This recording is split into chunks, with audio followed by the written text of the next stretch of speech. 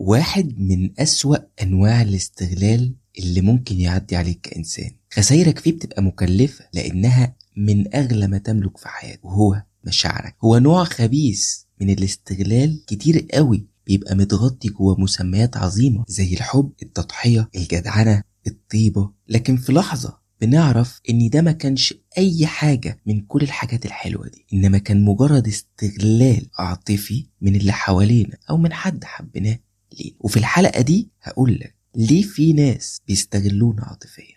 انا كيرو راجي، وانت دلوقتي بتسمعني في اسمع مني.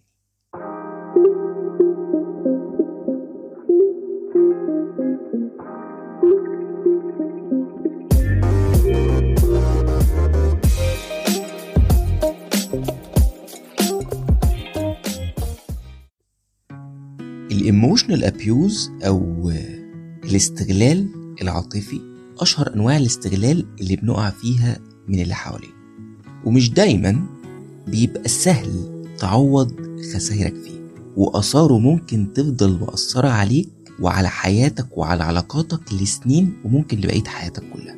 تعريف الايموشنال ابيوز او الاستغلال العاطفي بيقولوا عليها انه non-physical behavior، أو بالعربي ممكن تبقى الأفعال غير الملموسة، حاجة كده بيستقل بيها الشخص المستغل ده أو اللي بيستغلك عاطفيا، بيستقل مشاعرك أو بيستقل قيمة مشاعرك أو قيمتك أنت كشخص. ودي بتشمل كل الأفعال اللي ممكن تؤدي في النهاية بشعور الطرف الآخر اللي هو المستغل بقى، أو اللي هو بيستغل عاطفيا، بالإهانة، بالإحباط، بكسرة القلب، أو الشعور بالدونية يعني، أو بالتهديد كمان، وأحيانا الكسوف لأنه حاسس إنه ضعيف، حاسس إنه نظرته مش قد كده لنفسه، وكمان بالألم النفسي، وأحيانا بالمرض النفسي الحقيقي.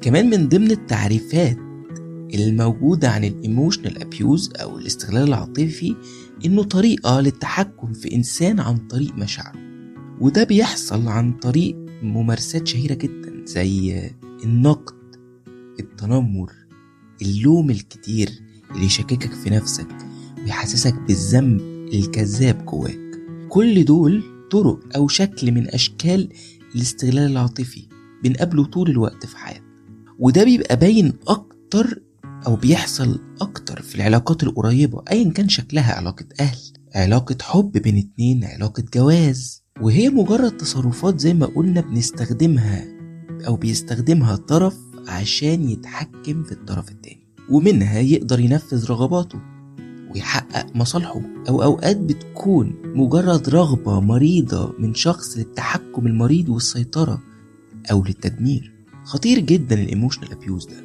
لانه اوقات كمان بيكون المدخل الرئيسي والاساسي لكل او لباقي انواع الاستغلال، زي الاستغلال المادي، وده تقدر تشوفه مثلا في راجل او ست بياخد الحب او المشاعر طريقة لانه يحقق مصالح او اهداف مادية من وراء علاقة الحب او الجواز دي، او حتى علاقته باهله لو بيعرف يستغلهم عاطفيا وهم ضعاف تجاهه، او اي مكاسب مادية عموما، مش شرط فلوس بس يعني.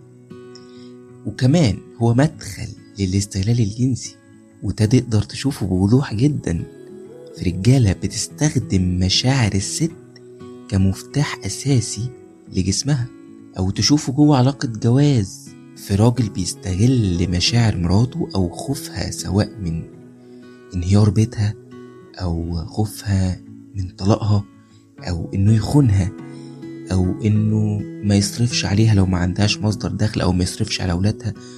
كل دي مخاوف واستغلال للمشاعر في مقابل انها تديله العلاقة دي عشان ترضيه، فيبقى استغلال هنا مضاعف اصلا. او كمان ممكن يبقى مفتاح للاستغلال المعنوي، زي انه في حد يستغل حد انه يفضل في حياته عشان يحقق له شعور ما بيبسطه، او ست تلاقيها بتحتفظ بعلاقتها براجل او تحتفظ براجل في حياتها عشان بس بيعرف يحسسها بالامان، او بيعرف يقولها كلام حلو، او بيعرف يحتويها في فايدة ما معنوية بتعود على الشخص المستغل عاطفيا، أو راجل مخلي مثلا ست في حياته علشان بتعرف تشجعه، أو وجودها بيديله ثقة في نفسه، أو بتعرف تدعمه بشكل ما، أو حتى ممكن علشان علاقته بيها جنسيا حلوة وبترضيه. الفكرة بقى إنه الشخص المستغل عاطفيا ده هو شخص دايما عايز ميزان القوة مايل ناحيته، ريموت العلاقة دايما في ايديه، هو صاحب اليد العليا في العلاقة، أو زي ما بيقولوا كده كنترول فريك، وهو بيلمس شوية برضو مع الشخص النرجسي، أو ممكن تلاقيه برضو في شخص من النوع الدحلاب بتاع الدخلات الناعمة، اللي كلامه حلو، أو اللي بيعرف يدي اوفر دوز رومانسية ومشاعر، أو الشخص اللي بيبقى عارف يلعب على حبال المشاعر اللي قدامه إزاي علشان ياخد أو يوصل للي هو عايزه بالظبط، أو يحقق أكبر منفعة يقدر ياخدها من الشخص اللي قدامه. وبالمناسبة أحيانا الاستغلال العاطفي ده بيبقى فيه متعة جاية من ألمك كشخص بتستغل عاطفيا، وإن حد يستغل مشاعرك وانت حاسس إنه في حاجة بتتاخد منك مش مريحاك أو وجعاك أو أوقات أذياك كمان، وانت برضو مش عارف تقول لأ، أو مشاعرك غالبة عليك وحاسس إنها أوقات بقت لعبة بزراير في إيد حد تاني بيحركها لخدمته، لأهدافه، لتحقيق سعادته على حساب مشاعرك ونفسيتك انت. وبالمناسبة محدش فينا كبشر عموما عنده مناعة ضد الاستغلال العاطفي، ومفيش حد ممكن يتفادى اللعب بمشاعره، لكن في ناس جربت ده فبيبقى عندها وعي امتى تلحق نفسها أو تحمي مشاعرها من استغلال حد، أو بقى عنده إدراك امتى يفرق بين المفاهيم العظيمة زي الحب والتضحية والطيبة والتسامح، وبين إنه يبقى كل الحاجات دي مجرد بوابة لاستغلال شخص. عشان كده هنا أنا عايز أقولك على أهم أشكال الاستغلال العاطفي عشان تاخد أو تاخدي بالك. مش بس كده، عشان كمان لو انت أو انتي واقعين جوه الدايرة دي تعرف تلحق نفسك، أو على الأقل تتعلم تحميه. وفي الحلقة دي زي ما قلنا هنجاوب على سؤالين مهمين قوي: ايه أشكال استغلال الناس دي العاطفي لينا وازاي ده بيحصل؟ والتاني، ليه أصلا الناس دي بتستغلنا عاطفيا؟ خليني الأول أقولك على موضوع ايه أشكال الاستغلال العاطفي تجاهنا وازاي ده بيحصل. أولا الverbal abuse أو الاستغلال اللفظي، وده اللي فيه الطرف اللي قدامك بيستخدم كلمات ما عميقة أو قيم كبيرة زي ما قلنا، أو مفاهيم عظيمة وحلوة بس مش في مكانها، علشان يقدر يلعب على مشاعرك ومنها يستغلك أو يسيطر عليك أو يخليك تحت رحمته زي ما احنا بنقول. وأقرب صورة لده كمثال للتوضيح هي الست اللي بتروح تقول لراجل أنا عايزة أتطلق، يقولها طيب أنا بقى هحرمك من ولادك، أو شوفي مين هيصرف على ولادك، أو وريني هتعملي إيه بعدي. ده توضيح للفيربال أبيوز أو الاستغلال اللفظي، وقيس عليه حاجات تانية كتيرة بنتساوم فيها بكلام حلو أو بمفاهيم عظيمة في مقابل إننا نعمل التصرفات اللي قدامنا عايزها أو إننا ننفذ رغباته. تاني حاجة التصرف بعدوانية، وده شكل منتشر جدا من طرق الاستغلال العاطفي، وهو إنك تلاقي حد قريب مثلا منك بيتصرف بعدوانية لو رفضت له طلب، أو اتأخرت عليه في حاجة، أو غلطت حتى في حقه، أو حصل مشكلة ما بينك وبينه عادية. في حد ممكن يتخانق مع حد بيحبه أو مع ولاده أو مراته فيروح مصدر لهم البوز وينكد عليهم، أو ما يكلموش بعض الأيام، أو تلاقي راجل وست كل واحد فيهم بينام في أوضة تانية بالأيام أو بشهور، أو يسيبوا البيت وهكذا. ده بيبقى نوع من الضغط أو الاستغلال لمشاعرك، بالذات لو أنت بتحبه أو لو هو عزيز عليك أو لو هو فارق معاك، أو لأنه ست مش عايزة تبعد أب عن ولاده، أو وهكذا. يعني في مليون شكل تقدر تقيس عليه موضوع التصرف بعدوانية ده. أو هو باختصار برضو أي تصرف اللي قدامك بيحاول يجيبك من مشاعرك منه، أو بيضغط على مشاعرك بيه علشان رغبة ما عنده أو طلب هو عايزه، أو إنك تديله مشاعر ما هو عايزها أو محتاجها. تالت حاجة إنه يعزلك عن حياتك وعن مجتمعك الطبيعي. دي مهمة أوي، وده بيبان جدا لما اتنين يبدأوا يرتبطوا أو يتجوزوا، فيقرر طرف منهم يعزل التاني عن حياته أو عن شغله أو عن أهله أو صحابه أو أي حد قريب منه قوي. ليه؟ عشان يقدر هو يتحكم فيه وفي مشاعره ويحس إنه خلاص ملوش غيره في الحياة. ولما ده بيحصل ويبدأ الشخص المستغل ده أو الشخص اللي اتعزل ده يفوق، فتلاقيه يخاف يتكلم أو ياخد موقف ضد استغلاله ليه، لأنه خلاص حاسس إن ملوش حد غير الشخص اللي بيستغله. فهنا بيبقى استغلال مشاعره هو تمن بقاء الطرف التاني معاه، عشان ما يحسش بالوحدة أو ما يتسابش أو ما تتطلقش أو. وده ممكن تشوفه برضو مثلا في مثل شهير في راجل مراته قررت مثلا تروح لأهلها أو تخرج مع صحابها أو تجتهد شوية في شغلها، فيقول لها بيتك وجوزك وولادك أولى يا هنا، فتستجيب هي وتتحبس بإرادتها رغم إنها متأكدة إنها ما كانتش مقصرة، وإنها أصلا ما كانتش هتيجي أو ما جاتش أصلا على أي حاجة فيهم. رابع حاجة إنه دايما هيتهمك باللي مش فيك، ودي الحقيقة بقى حاجة بتجنن. ليه؟ لأنه كتير هنا الشخص المستغل ده هيجننك معاه، هيكذب لك ودنك وعينيك، ويفهمك إنها تهيؤات وإن أنت اللي محتاج تتعالج. ممكن يتهمك إنك شكاك وهو بريء، إنك أنت اللي سيء النية وهو طيب، أنت اللي كذاب وهو صريح. هديك مثال برضو هنا، كتير قوي ستات بتكتشف خيانة جوازها أو خيانة راجل وممكن تشوفها بعينيها، لكنه بيفضل ينكر ويكذب ويتهمها هي بالجنان، أو يقول لها اتقي ربنا مثلا لو اكتشفت إنه بيكلم ست غيرها ولسه مفيش أدلة، بس بيوقعها هو في خناقة ما كده بينها وبين نفسها وبين ربنا أحيانا، لا تكون مثلا ظلمه وهو بريء أو بتتهم ست تانية بالباطل.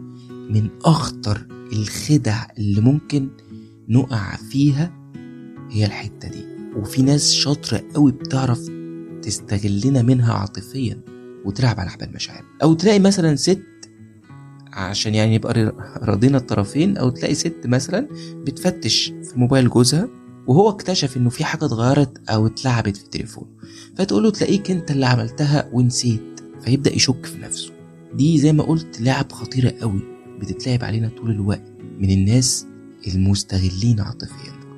طيب ليه بقى أصلا في ناس بيستغلونا عاطفيا؟ الناس المستغلين عاطفيا بالمناسبة يعني ناس أذكياء، بيعرفوا أولا يلعبوا بالكلام كويس جدا، وبيعرفوا يستخدموا جمل وألفاظ ومشاهد مؤثرة جدا تخدم على اللعبة بتاعتهم. وأوقات بتبقى جمل مثلا فيها ربنا، فيها قيم كبيرة زي ما قلنا في الأول، لكن هو في النهاية زي ما بنقول عليه بالعربي كده حق مراد بيه باطل. ده غير ان اغلبهم بيعرفوا كمان يلعبوا على مشاعرك ازاي وامتى، وهيوصلوا بده لفين، بل وكمان انهم بيحطوا خطة وتاكتكس ما تخرش المية. كمان الضغط النفسي اللي هيسببهولك الشخص اللي بيستغلك عاطفيا، وانه هيقدر يفقدك ثقتك في روحك وتقديرك اللي هيقع منك في الارض لنفسك، والخوف اللي بيغذيه جواك لأي سبب، سواء بقى زي ما قلنا خوف من الطلاق، خوف من الوحدة، خوف من الكره، خوف من غضبهم لو هم أهلك مثلا، ورغبتك المميتة في إرضاء، وعشان انت فاكر انك بكده هتعرف تحافظ عليه أو هتخلص من ضغوطه. كل ده أو كل المشاعر دي هتخليك انت دايما في خدمته، دايما مباح لاستغلاله، وهيحسسك ان هو دايما رمانة الميزان اللي من غيرها انت وحياتك ومشاعرك هتنهاروا في الارض. ده غير ان في ناس منهم عشان يفضل ليه سلطة عليك وعلى مشاعرك يديك حقنة كده خبيثة قوي اسمها أنا لو كنت مكانك، فيديك نصايحه ويخليك تنفذ رغباته بس بطريقة غير مباشرة. فيقولك أنا لو كنت مكانك كنت عملت كده، أنا لو كنت مكانك كنت اتصرفت التصرف الفلاني، أو أنا لو كنت مكانك كنت هعمل عشانك كده، أنا لو كنت مكانك كنت هضحيلك التضحية الفلانية، وهكذا. وبالتالي فورا لو انت مش فاهم اللعبة تحس انك الطرف الأوحش، الطرف الأناني، الطرف المقصر، الطرف اللي عايز الحرق، وانت أصلا ضحية. طيب الناس دي بقى بتعمل كده ليه؟ هاخدك لفة في أسبابهم. أولا ممكن يكون غيران منك أو من نجاحك، أو عايز يهدك، أو عايز يسيطر عليك لمجرد إنه حاسس إنك أفضل أو إنك أفضل منه أو أقوى منه كشخصية. وده شعور بيدي الشخص المستغل عاطفيا لما بيعرف يتحكم فيك أو يستغلك عاطفيا، ده بيديله شعور كبير جدا ومريض في نفس الوقت بالمتعة، بيحقق له بلاجر كده جواه بتخليه ساتسفايد. تاني حاجة لأنه ممكن يكون بيحقق مكاسب من وراء استغلالك العاطفي، سواء مكاسب مادية زي ما قلنا في الأول، أو ملموسة، أو مميزات ما موجودة في حياته مش عايز يخسرها، أو متعة ما زي ما قلنا برضو، سواء بقى عاطفية أو سكشوال أو جنسية يعني. المهم إنه في فايدة بتعود عليه من استغلاله لمشاعرك وسيطرته عليه. تالت حاجة لأنه ممكن يكون عايز الاهتمام أو التعاطف اللي انت بتديهم له، وده مهم جدا. الناس اللي بتقعد تعيط لك أو تدعي المرض أو تدعي على نفسها بالموت عشان بس تحقق لهم رغبتهم هم، أو إنك تفضل تحت رحمة إحساسك بالذنب تجاههم أو إحساس عاطفتك تجاههم، أو عشان تفضل مهتم بيهم كده ومتعاطف معاهم بالشكل اللي هم عايزينه طول الوقت. رابع حاجة، أو جايز جدا يكون بينتقم منك، ومش شرط منك انت شخصيا، ممكن تبقى عقدة عنده لشخص تاني قديم بيخلصها فيك انت وانت مالكش أي ذنب فيها أصلا. ودي بتحصل كتير جدا أحيانا بين الولاد وأهاليهم. فتلاقي مثلا أب عنده القدرة يعمل حاجة لولاده ويقول له مثلا لا أنا أهلي ما عمليش كده، أنا وأنا في سنك تعبت وشقيت وهكذا. أو بيحصل برضو طبعا في علاقات الحب والجواز، فتلاقي حد بيرتبط بحد أو بيحب حد أو بيتجوز حد سواء راجل أو ست ويطلعوا عادهم القديمة في بعض، أو ينتقم من جرح ما جواه في الشخص أو البارتنر الجديد اللي معاه. خامس حاجة إنه كمان أوقات ممكن يكون عشان ما تبقاش أحسن منه، وده بيحصل بقى في الشغل أكتر، وبيحصل طبعا في العلاقات، بس في الشغل بيكون واضح أكتر إنه تلاقي حد بيقلل من فكرتك أو بيحبطك أو بيتريق عليك أو بيتنمر عليك أو بيأذيك في سمعتك أو بيعطلك. وطبعا بيحصل في علاقات، فتشوف ده بوضوح لو ست مثلا خدت منصب أعلى من جوزها، أو كبرت في شغلها بسرعة أكتر منه، أو إنها بقت عندها عائد مادي أكبر، فيتفنن بقى هنا إزاي يكسرها عاطفيا الأول، أو إزاي يضيع ثقتها في نفسها، لأن ده برضو استغلال عاطفي. فيفضل هو المتحكم الأعلى أو صاحب السيطرة أو الأفضلية عليها من وجهة نظره طبعا، أو يخليها طول الوقت تفضل محتاجاله، فيفضل هو برضو حاسس إنه الطرف الأقوى. طيب لو أنت بقى واقع مع شخص زي ده في حياتك، أو إزاي تقدر تحمي نفسك منه عشان ما تقعش فيه. أولا لو الشخص ده موجود في حياتك، حاول تتجنب قدر الإمكان التعامل معاه أو التعاملات العادية معاه بقدر الإمكان، طبعا حسب ظروفك وحسب قرب الشخص منك. أو كمان حاول تتفادى مواجهته، بقدر الإمكان. في حالة إن دي يعني علاقات مفيش منها مفر زي علاقة الأهل كده. لكن لو علاقة تقدر تخرج منها وتهرب، اهرب فورا. كمان افهم إنه بيلعب بمشاعرك، انت مش وحش زي ما هو بيقولك، انت مش مقصر زي ما هو بيتبلى عليك، ولا انت أناني زي ما هو بيتهمك، ولا انت مجنون زي ما هو بيحسسك. كمان ما تقولوش على كل حاجة وحاضر ونعم، وتنفذ اللي هو عايزه على حساب نفسك، عشان لا هو طلباته هتخلص ولا استنزافه ليك هيبطله، ولا انت مهما عملت وتفانيت من أجله هتعرف ترضى.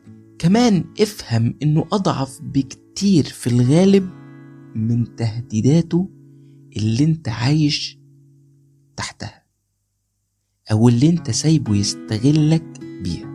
ودي عاملة كده بالظبط زي قطة الفيران اللي خوفونا بيها واحنا عيال صغيرة، واحنا اصلا لا عمرنا شفناها، بس خوفنا منها وكنا بننفذ اللي بيطلب مننا. النقطة الأخيرة، عامله دايما بالقدر اللي يحميك انت أولا وأخيرا. وبس كده.